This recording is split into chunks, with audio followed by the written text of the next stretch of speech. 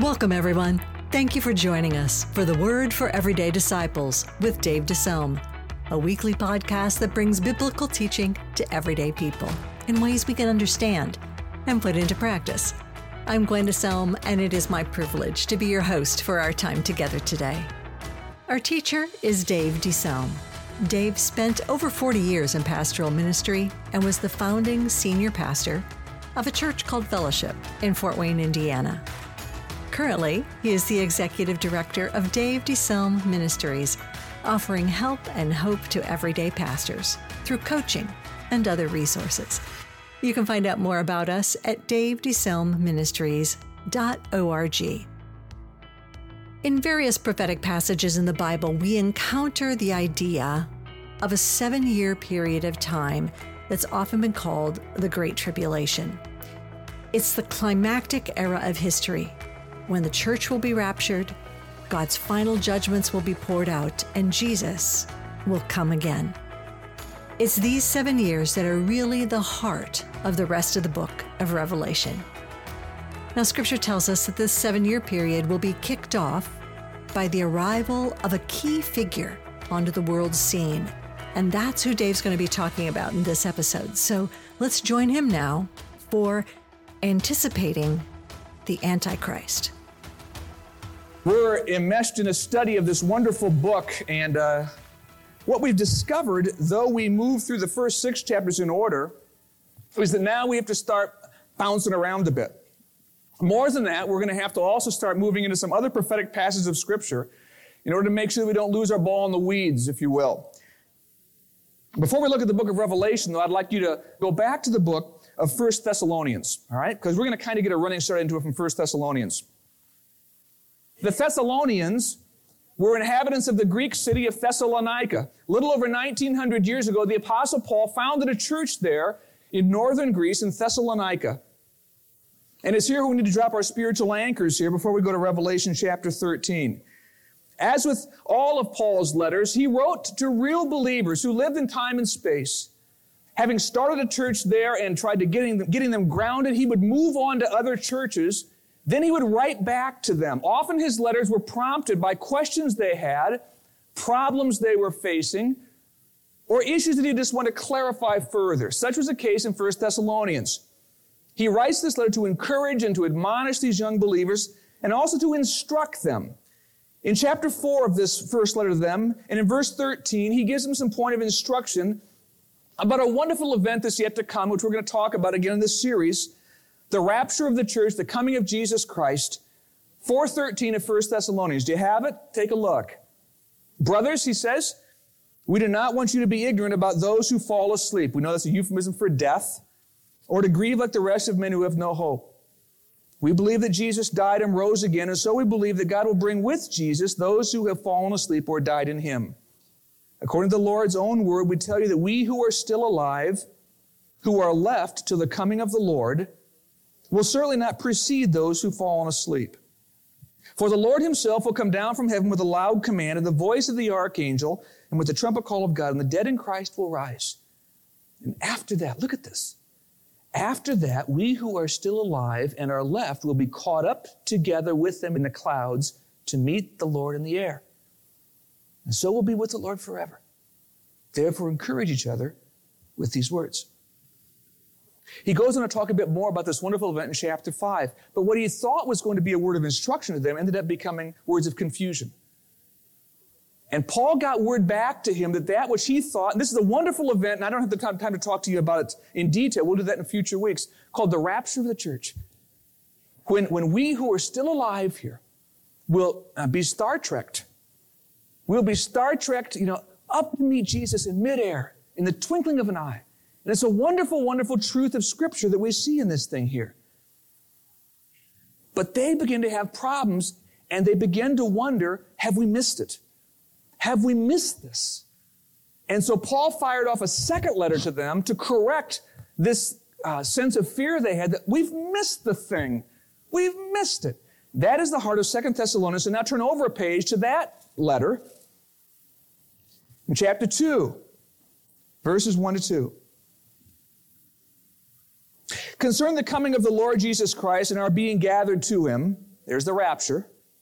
We ask you, brothers, not to become easily unsettled or alarmed by some prophecy, report, or letter supposed to have come from us, that the day of the Lord has already come. Pause there. Paul faced a real threat in that day of cultists, if you can believe it. Here in the early years of the church, already there were false teachers that would dog his steps. They'd go into the churches and he'd begin to try to pervert the gospel. They'd twist his words. They'd try to pull away these young believers. And so Paul was just driven crazy by these heresies that would keep on cropping up there. And apparently that's what was happening here. The issue was being spread, if you look carefully at the verse, in verse 2, in three ways. By prophecy, apparently someone had a word from the Lord. And that word was, Jesus has come back, the rapture's occurred, and we've missed it. God told me that. Secondly, he says, by report. What's that mean? Well, you know how that goes in the church. Somebody hears from somebody else, and they hear from somebody else. Before you know, we all know it's true because I heard it from... He said that filtered through the church. And third, notice what it says, by letter from us. Apparently, there were some forged documents going around, purportedly written by Paul. Paul says, you got to know something here. Wait a minute. That's not true. Verses 3 and 4. Don't let anyone deceive you in any way, for that day, now watch now, for that day will not come until the rebellion occurs, and the man of lawlessness is revealed, the man doomed to destruction. He will oppose and will exalt himself over everything that is called God or is worshipped, so that he sets himself up in God's temple, proclaiming himself to be God. Paul says, I can tell you why you've not missed the rapture. Two things haven't happened yet. One, we've not seen the rebellion. The falling away, literally it means. And this is more than simply the general spirit of Christians falling away, which has happened down through the years. The definite article, the, there says, there is going to be a specific falling away time. A massive falling away. That hasn't happened yet. And the second thing he says that hasn't happened yet is we've not yet seen, notice what it says, this man of lawlessness. He's not hit the scene yet. All right? Other translations render, you may have before you the man of sin, or you may have the son of destruction. This individual surfaces in multiple books in the Bible. In Daniel, he's called the little horn. In Matthew, he's called the abomination. As we'll see momentarily in Revelation, he's called the beast. Perhaps the most familiar term, though, to all of us is the term the Antichrist. Now, John writes of this character in his first of three little postcards at the end of the Bible. You do know, Roach, that John wrote 5 books in the New Testament. The 4th gospel with which you're most familiar, the book of Revelation, but then 3 little postcards at the end of the New Testament, 1st, 2nd, and 3rd John. And you see by way of the side screens in 1 John 2, look what he says here. Dear children, this is the last hour. And as you've heard the Antichrist, that the Antichrist is coming, even now many Antichrists have come. We've already seen some false teachers. This is how we know it's the last hour. Notice the word the Antichrist. There is yet one coming who's the consummate false teacher. These texts all seem to say, and it's my opinion, that before we're raptured, there will appear on this earth this being, this false Messiah, this satanic duplicate. The word anti, interestingly enough, has 2 meanings. One, it means against. He's against Christ. Anti also means in the Greek, in place of. So he's the one who will be against Christ, but he'll also be the one that people will embrace in place of Christ. Reading on here in 2 Thessalonians 2:4, he will oppose, will exalt himself over everything that is called God or is worshipped, so that he sets himself up in God's temple, proclaiming himself to be God. Again, this squares with Jesus' words in Matthew 24. Remember we said this a few weeks back. So when you see us standing in the holy place, the abomination, that's Jesus' term for this individual, that causes desolation, spoken of through the prophet Daniel, all right? Same thing Jesus talks about. He will be in the holy place, that is the temple. Back to Daniel himself, again using the side screens. In the middle of this last 7-year period, he will put an end to sacrifice and offering.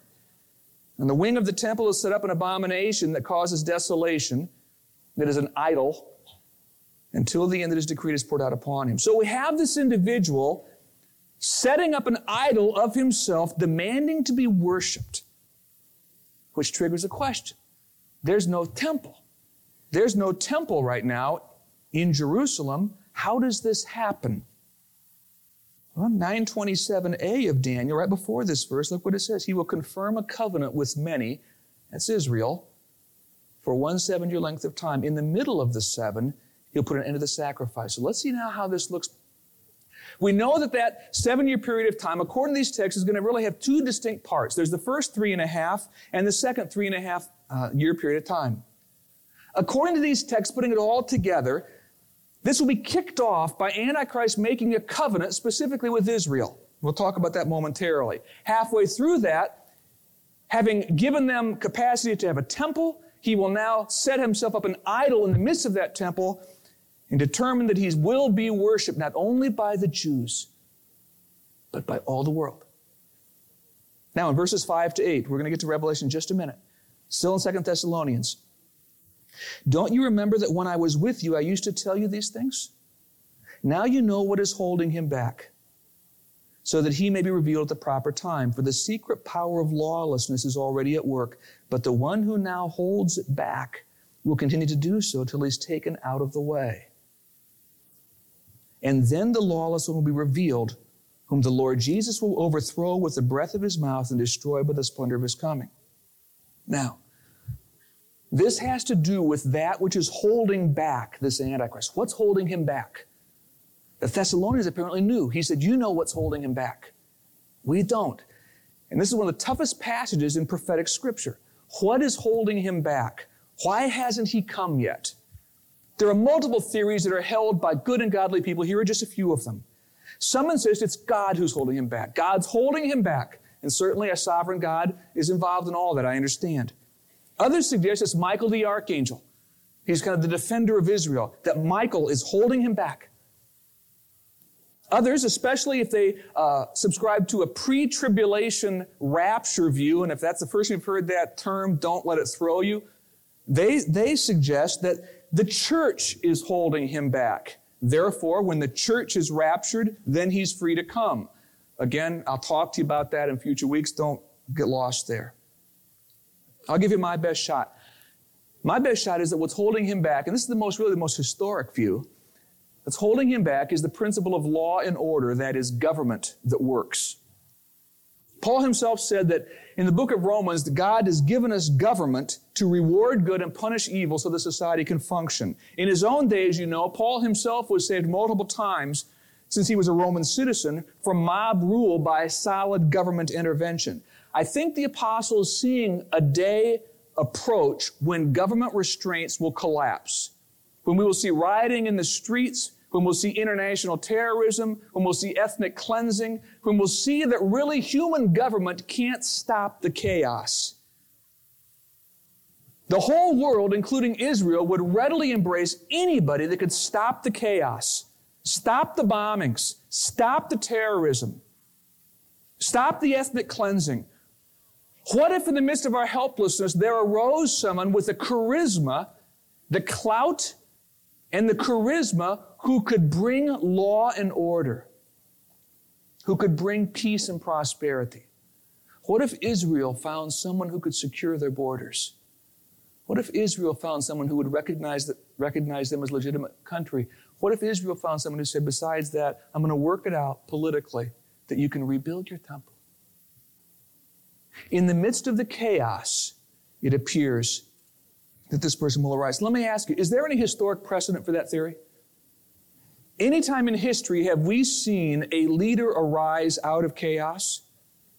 And to you who really are into history, how about pre-Napoleonic France? France is in such a state of chaos, the people are suffering, and Napoleon rises. How about Nazi Germany? After all the difficult reparations from World War I, Germans were just torn up economically. German pride was shattered, and there arose an individual who promised to rebuild it all, right? You wonder, how did Hitler ever come to power? He promised the moon. He promised the moon. And they were so messed up.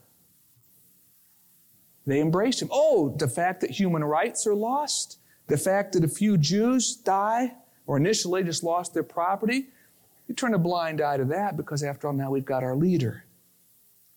So to net it out for you, it would appear that in the last days, law and order will further and further break down. But instead of the world turning to Jesus Christ, they will turn to a human substitute. The nation of Israel will especially be enamored with this person, apparently. Like I said, he'll secure their borders, he'll rebuild their temple. This is the covenant that is spoken of here. What's difficult is there are so many treaties made nowadays with Israel, we don't really know for sure when it's the covenant, which makes it tough to know when this time really starts. During this time, there will be the rebellion, if you will, or the apostasy period. And you can kind of see that coming now into a period of apostasy here. What's going to happen here? Well, again, the theories are a little bit difficult. Some see this falling away that Paul alluded to as Israel, as a corporate nation, embracing an Antichrist rather than Jesus Christ. And it has to do with a period of falling away of the Jews from any last vestige of national desire to serve the living God. Others believe that this is the falling away of nominal Christians. The Christians who've been playing fast and loose, Christians who are lukewarm at best, that seeing the difficulty and seeing the wonder of this new leader, it'll quickly become apparent where their allegiance really lies, and it's not with Jesus Christ, it's with Antichrist. You're listening to The Word for Everyday Disciples with Dave DeSelm. Dave will be back to continue his message in just a moment. If you're enjoying this podcast, please take just a moment to rate, review, and subscribe, and then help others find us by sharing this podcast with your friends and family. Dave DeSelm Ministries is here to resource everyday pastors as they seek to equip everyday people to become everyday disciples. And one of the primary ways that we do that is through coaching. In the coaching relationship, pastors and leaders have the opportunity to receive individualized, practical guidance from Dave on issues that they're facing in life and ministry. These one-on-one sessions offer a safe place to discuss some of the unique challenges that you're facing with someone who's a bit further down the road of ministry. If you'd like to learn more about coaching, go to davedeselmministries.org or email us at info@davedeselmministries.org. Now here's Dave with the rest of today's teaching.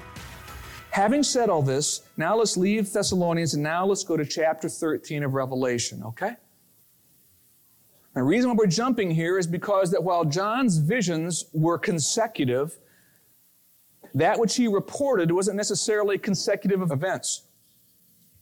Revelation is filled with flashbacks. It's filled with carryovers of former things. For example, chapter 12, which we'll study in a few weeks, is a kind of big parenthesis.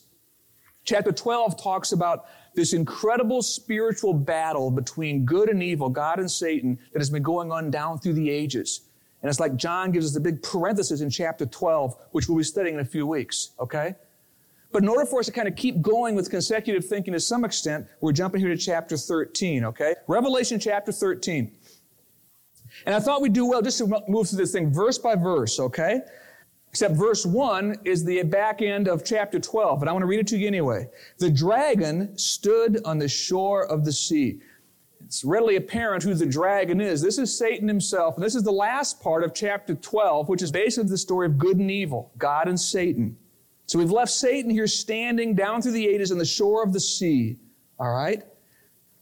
Best estimation of what the sea says, because you look at the second part of the verse, I saw a beast come out of the sea. Revelation 17:15 would seem to say that the sea seems to be the confusion of the nations. And out of this confusion of the nations, Satan is now waiting for his ultimate weapon. He's standing on the shore, and out of this confusion, now there arises this beast. What's it say about him? I saw a beast coming out of the sea. He had 10 horns and 7 heads, with 10 crowns on his horns, and on each head a blasphemous name. Again, we could spend a lot of time with the symbolism. Suffice to say this, in the Bible, horns have to do with military power. Crowns with political power. The numbers 7 and 10 seem to speak of fullness or completeness. So looking at that, horns, military power. Crowns, political power. So here's the first observation. This individual will be a world-class political and military dictator. The fact that John refers to this individual as a beast does not speak of his grotesque appearance. It speaks of his power. Don't think that the one who's going to come is going to be some grotesque figure, some monster. This is apocalyptic literature, highly symbolic. Rather, the fact is, this person will most likely have the charm or charisma of, say, a John Kennedy, the intelligence of an Albert Einstein, maybe the moral excellence of Mahatma Gandhi, the military ability of Alexander the Great. There were some who would play out the 10 horns and 7 heads, going back to some of Daniel's other monsters back in the book of Daniel, and you could really, that could work. I'm not going to spend time with that because there are other kingdoms that have arisen, and you can play with Daniel Revelation on your own. But let's continue on. Verse 2, it says, the beast I saw resembled a leopard, but had feet like those of a bear and the mouth like that of a lion. Call it this, he will be extraordinarily powerful. Again, there's some parallelism here in these animals that goes back to some of Daniel's dreams. I'd probably understand it this way. The leader that is, will have the stealth of a leopard, the brute strength of a bear, and the intimidating power of a lion, which works. The point is he'll be incredibly powerful, very powerful. And the reason why is number 3, he'll be energized by Satan. It says here, the dragon gave the beast his power to the throne and great authority. Apparently the dragon, the evil one, will both empower and enable this beastly leader. Now the next point has confused biblical scholars for years. Continuing on in verse 3. One of the heads of the beast seemed to have had a fatal wound, but the fatal wound had been healed. The whole world was astonished and followed the beast. It's a tough verse. There are some who take this very literally. And what they say is, some scholars would say, this leader will arise to international notoriety by virtue of his amazing, miraculous recovery from a fatal wound, perhaps an assassination attempt. And lest you think that's far-fetched, there are many of us in this room who are old enough to remember back November 23rd, 1963. And you saw, especially if you saw the Zapruder film, you saw President John F. Kennedy's head explode in pink foam. What if that afternoon John F. Kennedy would walk out of Parkland Memorial Hospital without a scratch? Think that would get the world's attention? You look at this and think, is it literal? Others see this as perhaps saying, this will be a recovery of one of the old empires of old that seemed to have been dead. And this old empire has come back. There are still others that say this person would seem to have been dead politically. They were dead politically, but they came back. Again, we don't know for sure. In any event, he'll be taken with great seriousness, and the world will be enamored by him. Number 5, he will seek to be worshipped and blaspheme God. We've talked about that already, verses 5 and 6. The beast was given mouth to utter proud words and blasphemies and to exercise his authority for 42 months. There's 3.5 years. He opened his mouth to blaspheme God and to slander his name and his dwelling place in those who live in heaven. Which leads to the next point. He will persecute the people of God. Verses 7 to 10. He was given power to make war against the saints and to conquer them. And he was given authority over every tribe, people, language, and nation. All the inhabitants of the earth will worship the beast, all whose names have not been written in the book of life belonging to the Lamb that was slain from the creation of the world. He who is an ear, let him hear. If anyone is to go into captivity he will go. If anyone is to be killed with the sword he'll be killed. This calls for patient endurance and faithfulness on the part of the saints. Initially, it would appear that I talked about the worship coming halfway through this time. And when those refuse to worship, this will bring in a period of time, technically, this time is called the Great Tribulation. The Great Tribulation really isn't the whole 7 years. It kicks in when worship is demanded. Now, holding a finger here, to prepare to close, let's run back once more to Matthew 24 and see if Jesus' words square with this. Matthew 24, beginning in verse 15. See if this all squares. So when you see standing in the holy place the abomination that causes desolation, spoken of through the prophet Daniel, let the reader understand, then let those who are in Judea flee to the mountains. Let no one on the roof of his house go down to take anything out of his house. Let no one in the field go back to get his cloak. How dreadful it will be in those days for pregnant women and nursing mothers. And pray that your flight will not take place in the winter or on the Sabbath. For then there will, verse 21 is very important. For then there will be great distress, unequaled from the beginning of the world until now, and never to be equaled again. Jesus is saying there, especially there in the environs of Jerusalem, right where the demand is made to worship, it is going to be very difficult.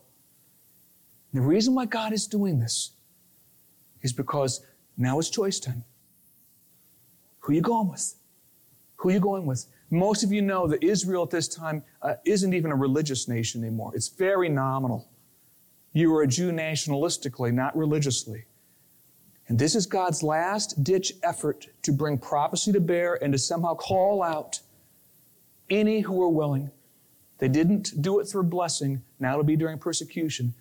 We know this persecution that will also spread out through the rest of the earth, but Jesus is specifically talking about this. Now look at verse 22. If those days had not been cut short, no one would survive.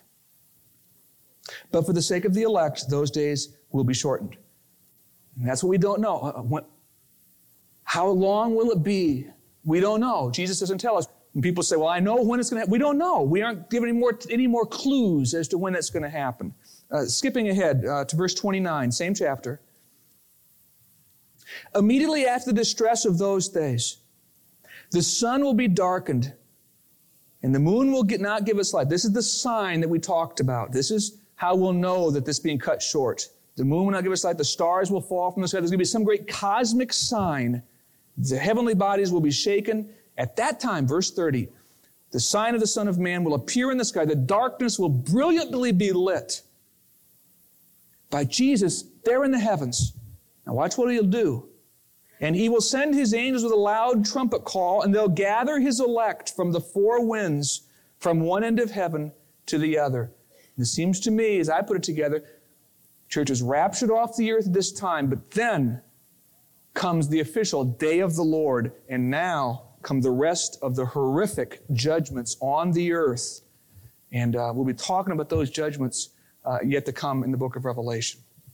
Okay? That's my best shot. Okay? That's my best shot at it. Now, next week, we're going to talk about the second half of Revelation 13, because there's another beast that comes up. And the second beast, who many of you know of, is called the false prophet. And he will start talking about the sign of the beast, 666, not being able to buy or sell without the sign. And we'll try to address that next week. Before we close, here are 3 points of application real quick. Here's the first. The deception will be powerful. Don't be fooled. Verse 8. All inhabitants of the earth will worship the beast, those who don't have the mark of the Lamb. I mean, that's pretty cut and dried. Specifically here, I really want to talk to some of you who are still playing fast and loose with Christ. And maybe you've been coming to church, but you know deep down your heart, you're lukewarm at best. At worst, you're just trying to fool everybody. You do not know for certain that you've ever embraced Christ as Savior. Your life has no sign of newness of life. You don't evidence in any way the fact that you've truly been forgiven and you're born again. And you got to understand something. When this person arises, he's going to sweep so many up in his net. And I just got to tell you, unless you're marked by Jesus Christ, you will be fooled. And if you think, I'm trying to spread a little bit of fear to get you saved, I'll take that. I mean, maybe it's high time you had a little bit of fear. This is a scary day to not be a Christian. Okay? Because the deception is going to be so overwhelming, so overwhelming. Number 2, the challenge will be great. Don't be naive. In verse 7, he was given power to make war against the saints and to conquer them. I don't know how you can read that, friends. That's frank.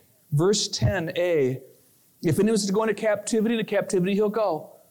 Some will go into captivity.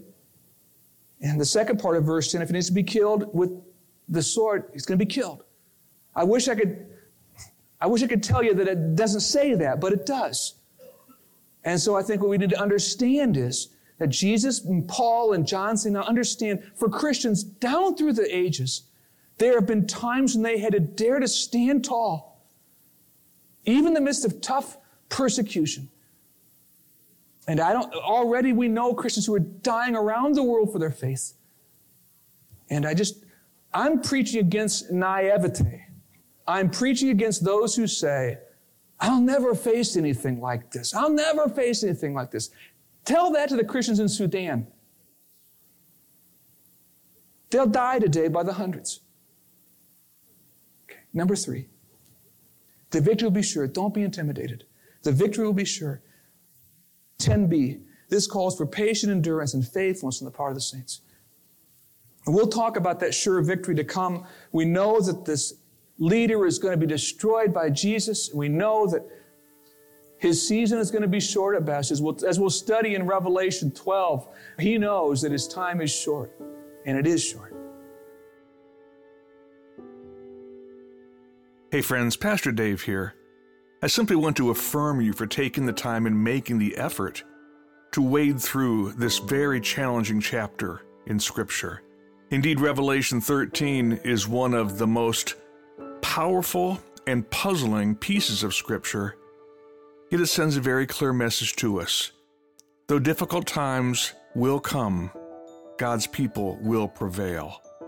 That being the case, my prayer for you is that through all of this, faith will arise and not fear. So let me pray for you toward that end. Lord, we recognize that we're given the promise that we'll be blessed if we study this book. And indeed we have been and will be. But I pray, Lord, that during this challenging part of the book, we would recognize the fact that in the end, God's people win because God's Son rules. May indeed faith arise and hope flourish in my friends in these days, both now and in the future. I ask this in the name of Jesus himself. Amen.